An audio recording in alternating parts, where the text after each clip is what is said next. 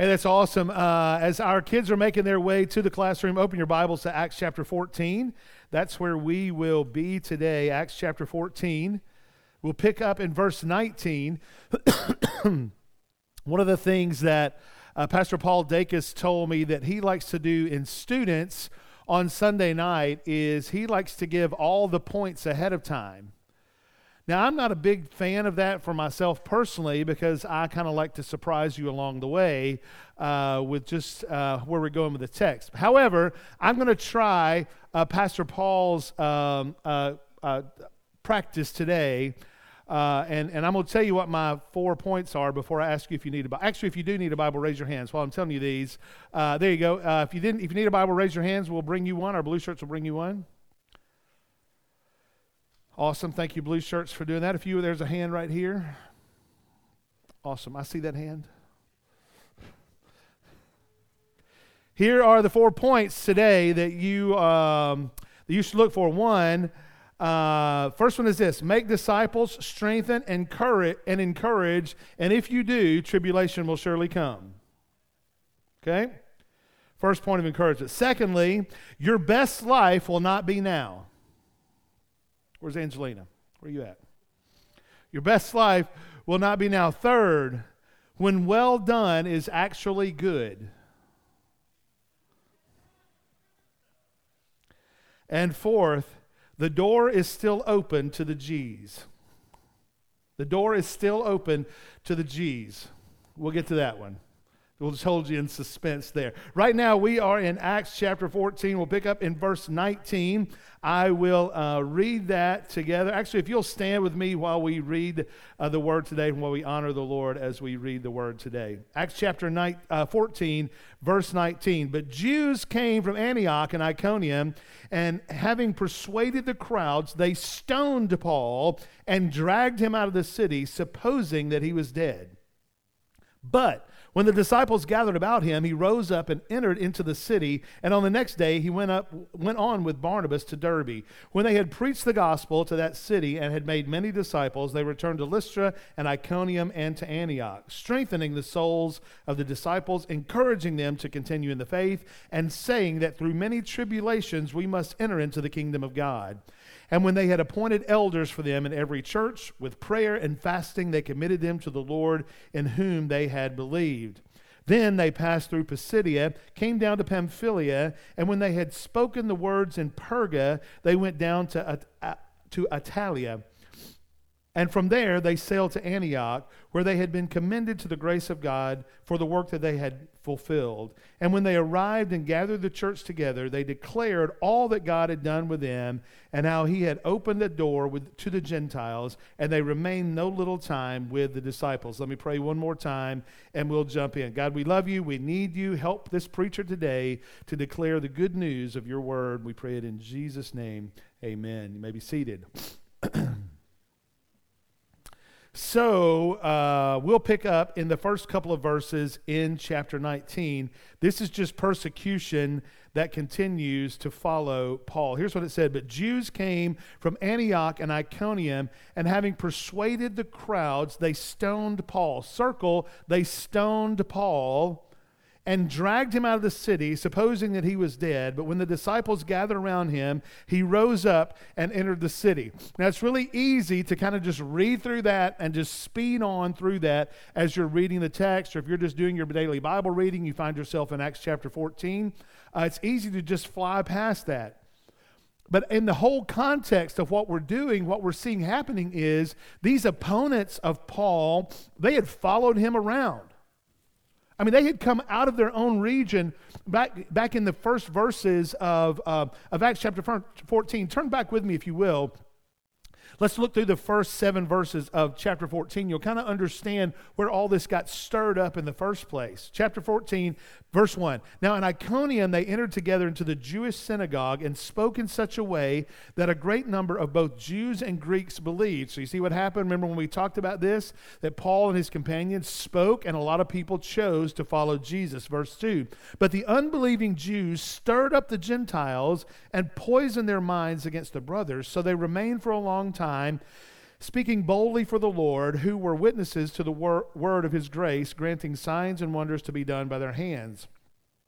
But the people of the city were divided. Some sided with the Jews and some with the apostles. When an attempt was made, look, by both Gentiles and Jews with their rulers to mistreat them and to stone them, they learned of it and fled to Lystra and Derbe, cities of Lycaonia, and to the surrounding country. And there they continued to preach the gospel. And so that tells us that they left that area where people were going to had planned to stone them to go somewhere else. And then we get to our text today. And so those people that we just read about in the beginning of verse 14 weren't satisfied that they left their city. It weren't satisfied that they wanted to stone them in their own city. They followed them on to where they happened to be. And so some of these people you would have to assume were probably some of the same people. The text doesn't specifically tell us that, but if I'm just thinking, just put yourself in the mind of a stoner. Wait a minute. Put yourself in the mind of someone that's going to stone someone in a particular city. Ideally, what you would read from the text is that they were so angry with him that they chose to follow him on to the next city and took their rocks with them. Packed their rocks in a bag and said, "Come on, boys, we're going to another stoning." And off they went. The text tells us that people showed up. You have to assume that. The text doesn't exactly tell us that it was the same people, but you just have to make some kind of assumption that it was probably some of those same men that were there to follow him and continue to persecute him. Now, this was some 100 miles away, so this wasn't just a quick overnight journey that they had to go on, but something around 100 miles away, and they showed up just to make Paul miserable. And these guys were dedicated adversaries to not only Paul, but adversaries to the gospel. They were an antithesis to the gospel. They were an enemy of the gospel being preached. So as a matter of fact, this would be the first thing I'll say. The gospel produces adversaries and opposition. It obviously produces other things. We'll talk about that. But the gospel being proclaimed produces adversaries and opposition. Despite what your favorite televangelist may tell you,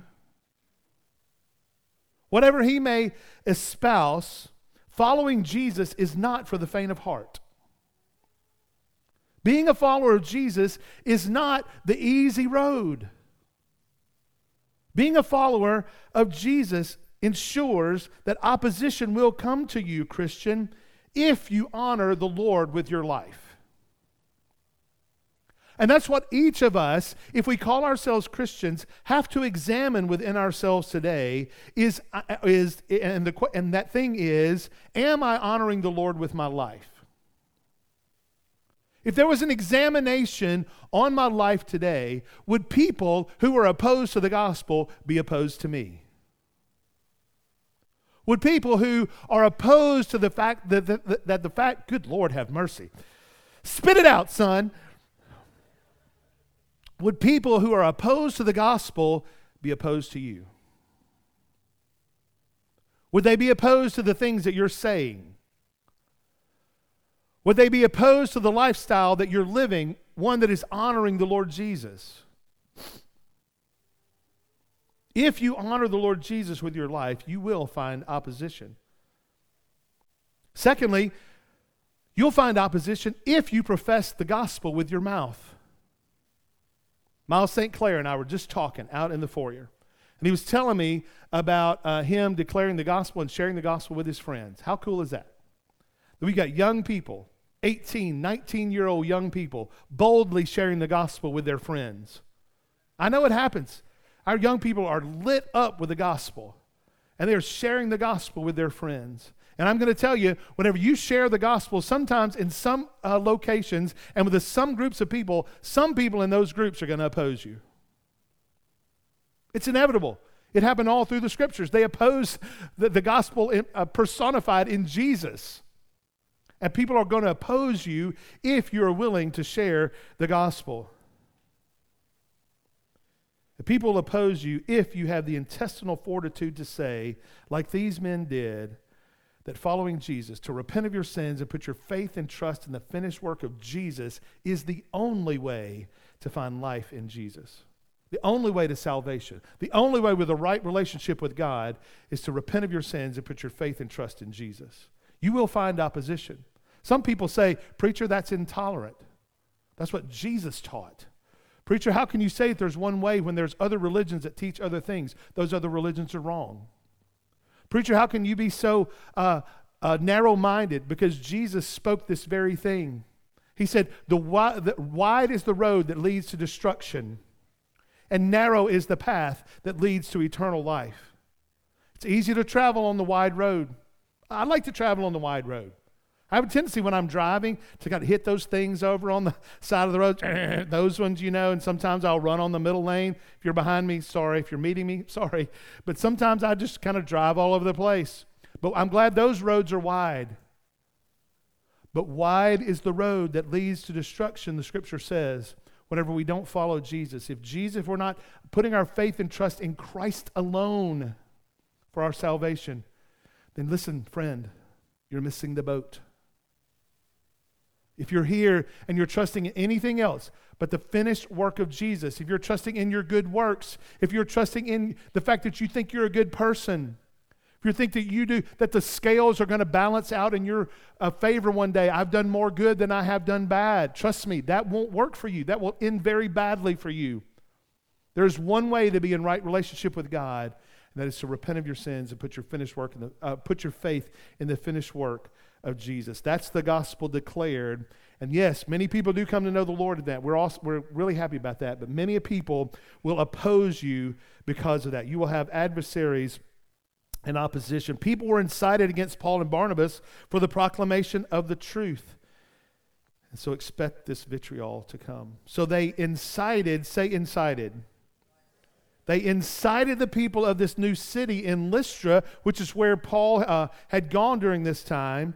They had decided them against Paul and Barnabas and instigated, say instigated. I don't think all of y'all are saying it. I'll start over. They incited, say incited. There you go. Incited people in this new city against Paul and Barnabas and instigated, say instigated. They instigated the stoning of Paul. And as we read this through the text, it just basically washes right over that. And they stoned Paul and assumed he was dead, and the text moves on. You remember whenever we did that I don't know, it's been a number of months ago now. Remember whenever we had somebody on stage? If you're new here, we didn't actually stone Josh Hawley, but we should have. But we brought somebody up on stage, and we had a bunch of young people up here with stones that were like this big, and we had somebody else on the other side of the stage just kind of standing there. And basically in a stoning, all of these people on this side of the stage would have thrown these rocks at this dude. Typically they would put him in a pit so they couldn't get away, and they would stone this person, hitting them with these giant rocks in their body, in their head, in their face, wherever it happened to hit them, until they were dead. That's how stonings went. And so the text doesn't go into all that detail, but that's what that would have looked like. And so it says that they stoned him and they left him for dead. It seems that the gospel being proclaimed boldly and unashamedly tends to incite people in these cities. It does awaken some to believe the gospel and stirs some in their flesh to oppose the gospel. You have to think about what it does to you. I mean, really, I would say the Holy Spirit brought you here, if nothing else, to be confronted by that question. When the gospel is declared, when the good news that salvation is found in none other than Jesus Christ, and eternal life is granted to you whenever you follow Jesus, that either should stir up in your soul and your spirit just a joy that God would love you so much that he would give his only begotten Son, and whoever, that means you, if you would believe in him, you could have eternal life and not perish. That'd be incredible. That either stirs up something in you, but for some, it probably brings up just some angst in your soul. That you're like, hey, preacher, if you'd just move on and preach something topical so I don't have to deal with this gospel stuff all the time, I'd like this church a lot better. Too bad. We got one message here. and it's the gospel. And so, if it's stirring in you like that, our hope for you is that you will recognize that maybe you have become an enemy of the gospel. And rather than being an enemy of the gospel, we'd like you to be saved by the proclamation of the gospel. That's our hope for you today. For these Jews who came from Antioch and Iconium, they were stirred in the flesh. Look what the text says about them in verse 19. They stoned Paul and dragged him out of the city, supposing that he was dead. But when the disciples gathered about him, he rose up and entered into the city. And so Paul was somehow miraculously preserved here. Okay? I mean, it said they stoned him, left him for dead, so they thought they had done their job, and they moved on. But the text says that he was somehow miraculously preserved. There are some that say, there's some commentators that say they think he actually died and was raised back to life. I don't live in that world. Text doesn't tell us that. But there are some people that would even say that. Just their opinion, not mine for sure. Paul later did write this in Galatians chapter 6, verse 17. Jot that down. From now on, let no one cause me trouble, for I bear on my body the marks of Jesus. He may have had in mind the scars from this incident. Certainly he referred to it in 2 Corinthians 11:25. Write that down. He says this, 3 times I was beaten with rods. Once I was stoned. People knew what stoning meant during that time. They knew that they were going to put somebody in a pit and chunk rocks at their head till they were dead. And so he said, once I was stoned. Everybody knew what that meant. 3 times I was shipwrecked. A night and a day I was adrift at sea. And it's reasonable to think that maybe even as Paul was being stoned, he might have thought back to even the stoning of Stephen that he oversaw on the other end of the throwing of the stones. That's from Acts chapter 7. Look at the last 7 words in verse 20. When Paul was revived, he did not flee the city that stoned him. Instead, he immediately went back into it. What does it say? He rose up and entered the city. What? He rose up and entered the city. There's a TV show called What Would You Do? You might know that show? Raise your hand if you know. So they give these scenarios and they play out these scenarios with actors, whether they're in a restaurant or whether they're in, some public space. And typically there's, some man and woman that's into it, or somebody like yells at their kid, or just does something like over the top. And so the whole purpose for the show is to say, hey, if you get put in some kind of weird kind of social position, how are you going to react to it? Are you going to step in and be part of it? Or are you just going to kind of keep drinking your coffee and, whisper to each other or text to your friend, can you believe that's happening over there? I can't believe she's speaking to him like that. I never do that, and I'm glad nobody sees me doing that in public. All that kind of stuff. You text one another. But in this thing, it's the whole thing to put somebody in a position to go, what in the world would you do in a position like that? And I think about this whenever we think about Paul being stoned, and then he rolls on back into the city. At that point, I like to think I'm relatively strong in my faith, but if you dudes, like if all y'all stoned me one day out in the parking lot or over there in the meadow that's across the street now and left me for dead, man, I'm out. You are on your own. I just ain't as spiritual as Paul, but y'all got to find another preacher because I am out. But I love this part. I really do love this part because the only way, say only way, the only way to keep going at this point is if he so believed that this was true that despite being stoned, he kept on saying the stuff. He kept on preaching the gospel. He kept on saying the message that got him stoned in the first place, that people traveled 100 miles to come. They wanted to stone him in the last city. They followed him to the next city, and because he was preaching the gospel, stoned him anyway. And then when he got up, he was like, all right, where's the next place we going? Here in this city. That's incredible. The only way that happens is if it's true. The only way that happens is if the resurrection of Jesus is true. The only way that happens is to know the fact that I've seen the resurrected Jesus, and I know it's a true thing, and I think it's worth being stoned and then dusting myself off and going up and preaching that same message that just got me stoned. That's crazy.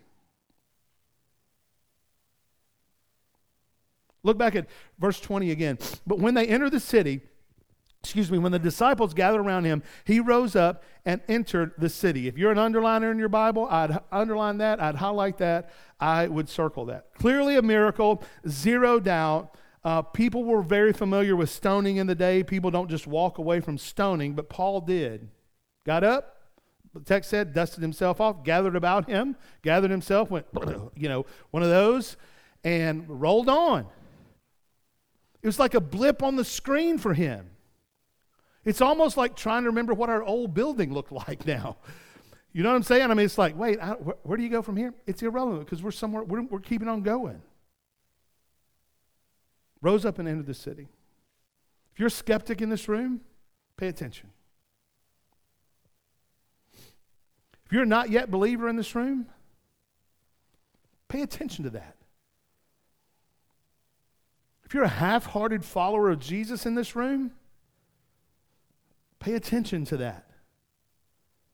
Refuge, pay attention to this. Preacher, pay attention to this. He was not deterred. He was not afraid. Not worried about what others thought about him because, hey, he just got hit in the head with rocks. And he kept on going. Instead, he was boldened to press on. Emboldened to keep on with the upward calling that was his in Christ Jesus. Oh, church, that we would believe the gospel so fervently. That we wouldn't just dismiss the preaching of the gospel so easily. That we would stand firm even in the face of opposition today, which is very, very little for us today. That we would persevere through those times that we think maybe we're being a little bit persecuted or people are going to make fun of me because I'm a Christian. Oh, that we would just continue on. That we would go boldly. God help us to do this, just that. Let's keep going. Verse 20. And on the next day, he went with Barnabas to Derbe. And when they had preached the gospel to that city and had made many disciples, they returned to Lystra and Iconium and to Antioch. Stop right there. So despite the persecution in Lystra, the work of God continued. They just did it in a different place. They moved on from there. They moved on to Derbe. And they kept on doing the same thing, preaching the gospel, making disciples, gathering together, preaching the gospel, making disciples. So they spent time together, kind of in community. They declared the gospel, and they made disciples. That sounds like that could be a pattern.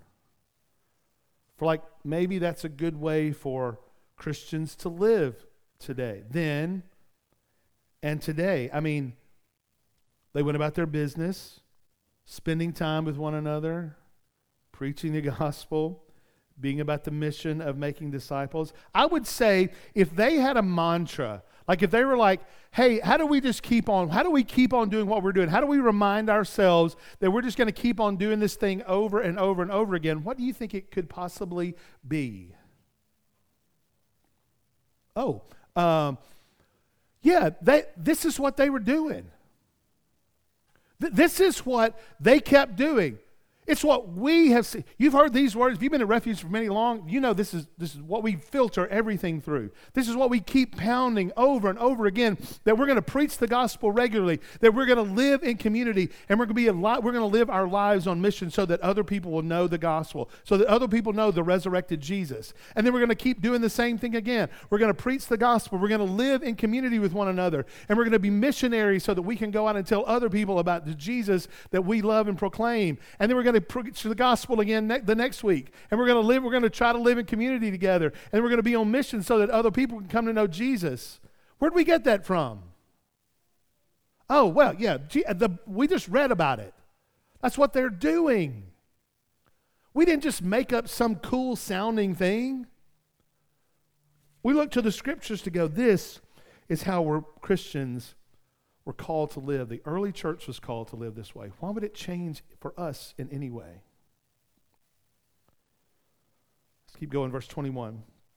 They returned to Lystra and to Iconium and Antioch, strengthening the souls of the disciples, encouraging them to continue in the faith, and saying that through many tribulations we must enter into the kingdom of God. And so Paul and Barnabas decided to head back home to Antioch. They passed through cities that they had visited before, and the scripture tells us that they were strengthening them and they were encouraging the Christians in those cities, and they had more desire than to just gain converts. It wasn't just about, hey, let's preach enough and let's get you to pray a prayer and then we're going to move on. No, they circled back around with them and came back and said, hey guys, how are you doing? Are you still following Jesus? Are you still putting away some of those things you need to put away? Are you still putting on the things of Jesus? That's what it means to be a disciple, is to become more like the one you're following. And so they were going back to these churches to do that very thing. They had a passion to make disciples. And so they kept on doing that. And it's my desire that we would have that same heart, Refuge. For the same kind of heart for people living in Lakeland, for the people living in Arlington, for the people living in Bartlett, for wherever you live or wherever you might have come from today. Wherever you may be, is to do this same thing. Strengthen one another, encourage one another, make disciples of one another. We all need to be strengthened and encouraged. We all need to be discipled. So let us pursue this not only for ourselves, but let's be people that are willing to give our lives away for the sake of others doing the same thing. It's no small thing to walk with the Lord year after year, trial after trial. It takes a strong soul to do that.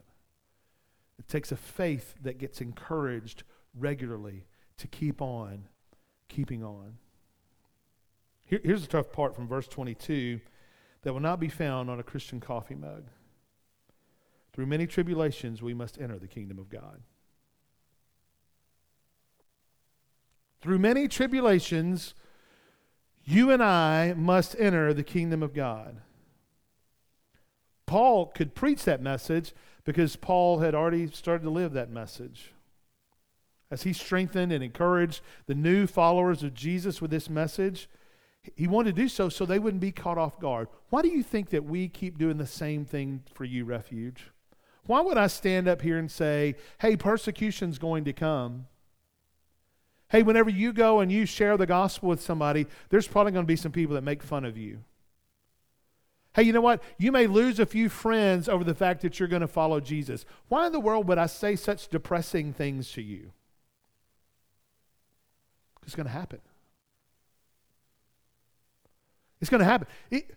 Paul thought it important enough to go back and tell these things that were happening to him so that they wouldn't be surprised that once they followed Jesus, once their eyes were opened, their hearts were encouraged, their faith was bolstered, and they repented of their sins and believed the gospel and followed Jesus. He didn't want them to be deceived that, man, everything's just going to be hunky-dory as you go forward. He wanted them to know what was probably coming down the pipe for them. He didn't want them to be surprised. For many, this is a forgotten message today. Some consider any kind of tribulation completely counterproductive to Christian living because there is some sections of Christianity or so-called Christianity that says to follow Jesus is to experience the best that we can possibly experience here and now. Your best life will not be now. I'm not saying it's not good. I love my life. Love my wife, love my kids, love this church, love the community I live in. It's not the best for me because I follow Jesus. Best is yet to come. Best is yet to come. Jesus didn't teach that this is the best life. Instead, Jesus taught this from John chapter 16, verse 33. He said, I have said these things to you that in me you may have peace. In the world you will have what? Tribulation. But take heart. I have overcome the world. He said it. He's like, tribulation's coming. But I'm the Lord even over that. I'm in charge of it all. What does tribulation really look like to you and me today? Like if you said, bro, I'm in the middle of it, you wouldn't believe what's happening to me. You don't have to answer. Think about it. Whatever that, you experiencing some tribulation for following Jesus today? I ain't trying to minimize it. You ain't had a stone upside your head, though. What we face today is paltry in the line of Christendom. What we face in the United States today is low on the scale when it comes to persecution for being a follower of Jesus. I'm not trying to minimize it. It's just true. It's just true. So we're called to strengthen one another. Despite where we feel about it, despite what I just said, you and I are called to strengthen one another, to encourage one another, to say, hey, bro, keep on keeping on. Hey, sister, let's keep walking. Let's keep moving forward. Let's keep doing this thing. Let's keep following Jesus together. Let's put these things on. Let's put on Christ and these things He tells us to put on. Let's put those on together. Let's put off these things. You know that filthy mouth that I've had for a while? Let's put that off. Hey, that other thing that I've had on? Let's just put that away. Put on the things of Christ. Put off the old man. Put off the old woman. Put on the things of Christ. Why? Because we can take heart. Because Jesus has overcome the world. Acts 14, verse 23 says this. When they had appointed elders for them in every church, with prayer and fasting, they committed them to the Lord, in whom they had believed. And so Paul and Barnabas they were committed to not just making new Christians, but establishing churches. And they didn't want to just, they didn't want to share the gospel with somebody and then go, okay, well, good luck. Hope that works out for you. They're like, no, you come over here and meet these people in your city. And you two meet some more group of people. You know what? By a few people you got together, you've got a church. You got a group of Christians that gather together and worship the Lord together and pray and fast and seek the Lord and encourage one another as we fall by the wayside, and then remind one another of the gospel. And then invite other people into that. Oh, wait, that's gospel community mission. Yeah, that's what they were reminding one another of doing. And so they kept on doing these things over and over. There's one commentator that said this: the apostles had left behind only a tiny core of believers, and these had hardly been taught anything, since the apostles had been there at best for only a few weeks. How could this little group survive? It survived because the work was actually the work of the Lord. The church is His church. It survived because the Lord wanted it to survive. It survived because the Lord was saying, I am building my church. I am planting the gospel with people, and I am going to be the one to build my church. This Refuge Church is no different. There's zero reasons that Refuge Church should be 15 years old. There's zero reasons that Refuge Church should do $1 million renovation on this building and not have a cent of debt. Zero reasons but God. That's it. That's it. There's zero reasons that you should risk friendships for the sake of somebody for you sharing the gospel with them. Why destroy a good friendship? Why cause angst in a friendship? But God calls us to something different. But God says He'll be with us even in the middle of those times. But God says, I have people in that city. You go and share the gospel. I'll awaken them to the gospel. But God. Anytime you're wondering what you should do, whether you should stop, whether you should quit, whether you should not say what you say, remind yourself, but God is with me. But God calls me to this. God says He'll never leave me or forsake me. God is doing the work. but God. Text tells us they appointed elders, qualified men to lead these churches, this new church plant. And so we have to go, what were they looking for in these dudes? I'll tell you what we look for in elders here at Refuge. Here's what Paul wrote to Timothy, 1 Timothy chapter 3. You're welcome to turn there if you want to. This is the reference if you just want to write it down. Here's what he wrote to Timothy about elders. He said, here's a trustworthy saying, whoever aspires to be an overseer desires a noble task. Now the overseer is to be above reproach, faithful to his wife, temperate, self-controlled, respectable, hospitable, able to teach. Let me stop right there for just a second.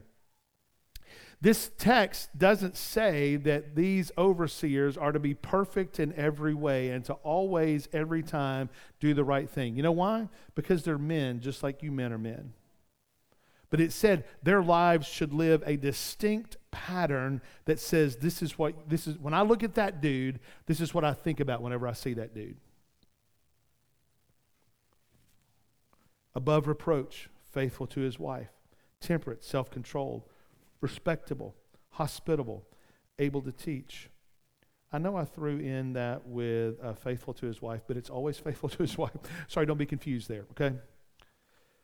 Not given to drunkenness, not violent but gentle, not quarrelsome, not a lover of money. He must manage his own family well and see that his children obey him, and he must do so in a manner worthy of full respect. If anyone does not know how to manage his own family, how can he take care of God's church? He must not be a recent convert, or he may become conceited and fall under the same judgment as the devil. He must also have a good reputation with outsiders, so that he will not fall into disgrace and into the devil's trap.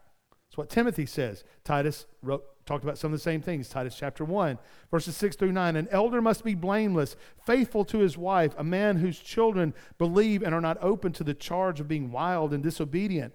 Since an overseer manages God's household, he must be blameless, not overbearing, not quick-tempered, not given to drunkenness, not violent, not pursuing dishonest gain. Rather, he must be hospitable, one who loves what is good, who is self-controlled, upright, holy, and disciplined. He must hold firmly to the trustworthy message as it has been taught, so that he can encourage others by sound doctrine and refute those who oppose it. And so this is what the writers of the New Testament say that you must look for. So as they were appointing elders in these new churches, I'm sure they were looking for elders that had this same type of characteristics about them, not unlike what we do here at Refuge. If you're going to want to be an elder at Refuge, we're going to use these biblical qualifications as we appoint new elders, even here at Refuge. Being an elder is not for the faint of heart. Some of you may aspire to be an elder. We hope you do. And if so, we hope one day that God will lead you here to be an elder at Refuge. That you'll aspire, whether you aspire to be an elder or not even, man, what a great qualifications, not only of just elders, but men who follow Jesus. We should all aspire to things like this. Let's keep going. Text tells us that Paul and Barnabas demonstrated their great concern for the health of these churches, and he did it so by prayer and fasting. Prayer and fasting for the leaders of those churches. Man, I'll tell you, one of the greatest things in the world that you can do for me is you can pray for me. One of the greatest things that you can do for your church family is to pray for your elders. Pray for your leaders who are in your churches. Text tells us that's what these dudes did. They prayed and fasted over these guys because they know that the work is serious. They know that the work is difficult. They know that the work that they're going to be opposed by our enemy. They know that our enemy will use people to enter into the lives of those elders there and oppose them to their face. I mean, they tried to stone these dudes. And so it's imperative for you, church, to pray for your elders, fast for your elders. What do you mean, preacher? I'm saying fasting is abstaining from something so that whenever you would normally be doing that thing, then you would instead trust the Holy Spirit to sustain you through that. Most of the time it's like eating or drinking something. So rather than intaking something, then you would abstain from that for a time. Trust the Holy Spirit to sustain you through that time so that during that time you are laser focused on whatever it is that you're talking to the Lord about. Whatever it is that you want to hear from the Lord about. He said that they prayed and they fasted. But in the end, they could only trust in God's ability to make this happen. It was the Lord they believed, not their methodology. They trusted the Lord. They didn't trust the fast. They didn't trust what they were doing to cause something to happen. Their trust was in the Lord, not in their methodology. It's because of this, because of these passages we just read, that refuge is structured the way that it is. It talks about Paul appointing elders. It talks about elder qualifications. All those things we just read. We are structured the way we are because we think that's clear teaching from the Scriptures. Let's keep going. Acts chapter 14, verse 24 to 26. Sorry, I've got the wrong Scripture up there. 24 to 26. Then they passed through Pisidia and came to Pamphylia, and when they had spoken the word in Perga, they went down to Attalia, and from there they sailed to Antioch, and where they had been commended to the grace of God for the work that they had fulfilled. All right. So here's the part where we talk about I don't like well done steak. Is there anybody in this room at all who likes a well-done steak? Oh, I'm very disappointed in you. The most. All right, let me see those hands again. Can somebody write this down? Okay. Let's take another poll. Who loves Jesus? You people don't raise your hand. Just kidding. Just kidding. I'm just kidding. All right, who likes a steak that is rare? Raise your hand if you like your steak rare. Oh. Let me see those hands. Okay, I see you. Who likes your steak medium rare? You are the saints. Okay. Who likes your steak medium? All right, there's a few handfuls of me. Who likes your steak medium well? Y'all are getting close to heretic area. And then back to one more time, the well done apostates. Okay. All right, well done. I don't like my steak well done, and most normal people don't. However, all kidding aside, I do want to hear well done. I want to hear the Lord say, well done, good and faithful servant. One of these days, we'll all take our last breath. One of these days, we'll move from this life to the next. It's my great desire. I don't necessarily care that the Lord won't care what college football team I was for. He won't care where I lived. He won't care what school my kids attend. Any of the things that we, get ourselves so caught up in. At that point, it won't matter. Man, I really want him to hear. I really want to hear him say, "Well done, good and faithful servant. Well done." I hope that's your heart's desire. I hope that your heart's desire is to go, when I move from this life to the next, this life's a vapor, quick.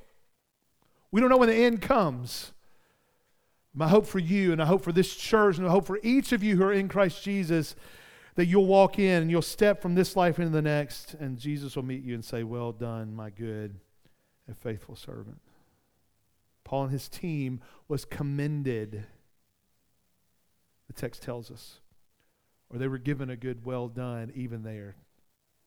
Hey guys, you've done a great job. And even though this immediate mission was accomplished, the work of planting new churches and strengthening new churches or strengthening existing churches, it's never ended. We're called to keep doing those same things over and over again. Your elders have been on phone calls and in meetings and Zoom calls and all that kind of stuff over the last few weeks with different pastors, not only across the city but across the country, about different things and why we're doing and why we're not doing and why we don't belong to certain things anymore. We've left some associations that we've been a part of because we've seen those associations drift from the fact of proclaiming the gospel, drift from the fact of this is what it looks like to be in community with one another and encourage the saints. And rather than holding on to a title in some church planting or church strengthening group, we said, we don't believe that's what God's called us to anymore. And because your elders are trying to be faithful to the call that God has put on us, we have chosen, even for the witness that we have, to say we're going to move forward and move on to something else. I want you to be encouraged by that very thing. Churches need to be strengthened, though, and these were for sure. Now, verse 27 and 28. I call this final section the door that is still open to the G's. Now you'll find out.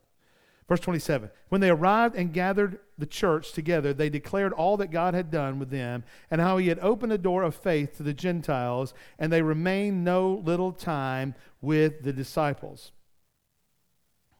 So the success with evangelism among the Gentiles and the blessings that God had really demonstrated showed that what God had done in Antioch was not just unique. It wasn't just a special time just for Antioch.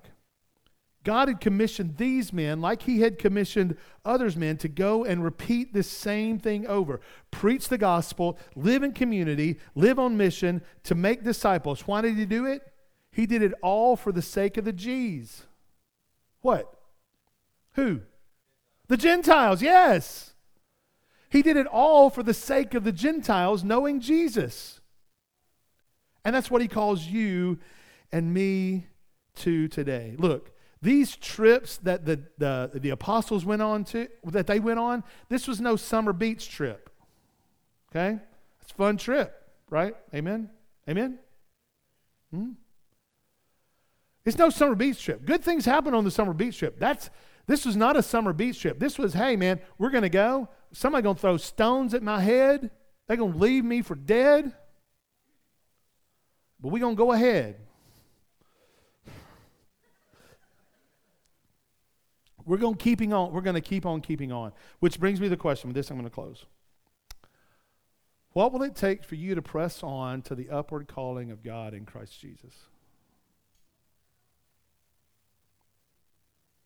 Well, I'm not talking about anybody else. I'm talking about you. What will it take for you to press on for the upward calling in Christ Jesus?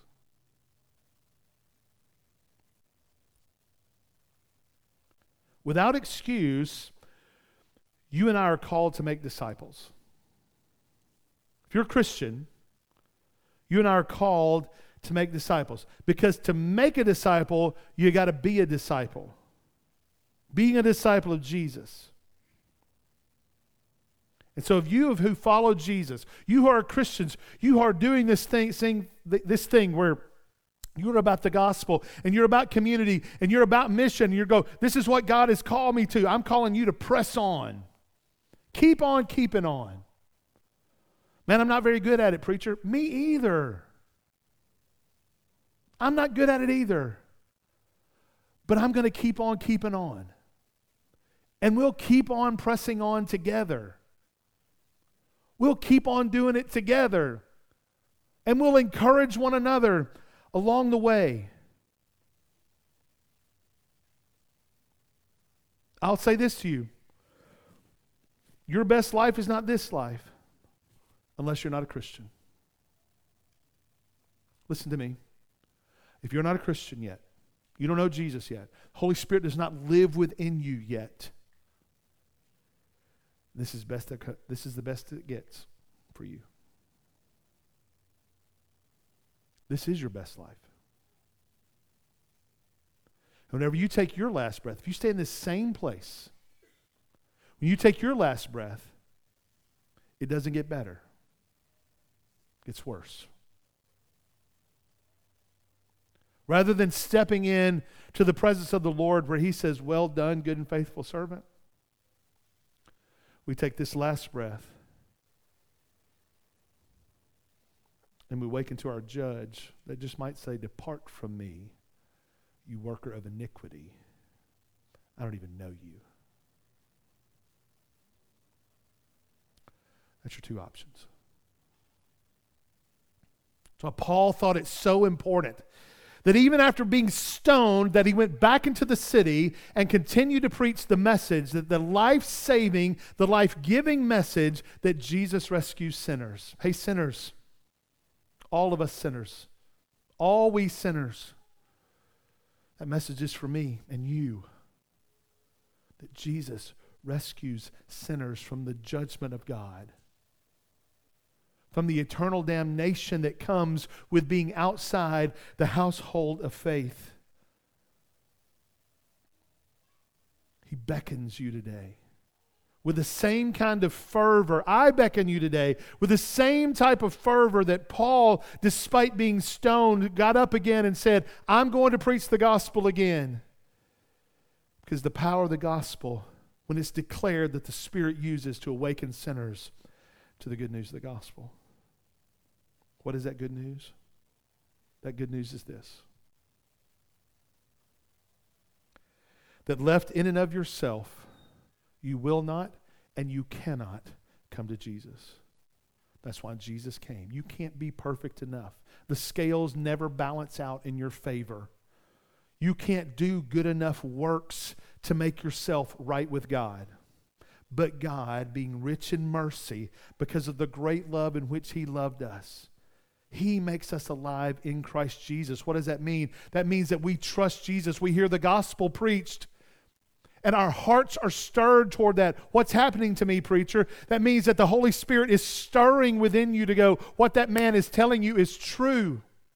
What that man is telling you is the way, is the truth, is the life, that you won't come to the Father except through trusting in Jesus Christ. What does that mean, preacher? That means to believe that He came and lived the sinless life that you and I cannot live. That means that He willingly laid His life down on a cross. Jesus said, nobody takes my life from me. I give it willingly. He willingly laid His life down on a cross, shed His blood to cover your sin debt. Without the shedding of the precious blood of Jesus, there is no forgiveness of sins. And 3 days later, He died on the cross. They buried Him in a tomb, and 3 days later, He rose from the dead. And He is at the right hand of God the Father, interceding on those who are His, on our behalf. Preacher, I want that. Preacher, I need that in my life today. Preacher, I desire to be in that kind of relationship with God. Then our call to you is to come to Jesus. Our call to you today is, no matter where you are, no matter how embarrassed you think you might be, hey, I don't even know what to tell you, preacher. It doesn't matter. We'll help you. We'll show you. We'll guide you through what it means to repent and believe the gospel, to turn from my sin and turn to Jesus today. It'd be our joy to get to do that with you today. These guys kept going because they believed it's true. We keep preaching the same message because it's true. Today, you come to Jesus. Let's pray.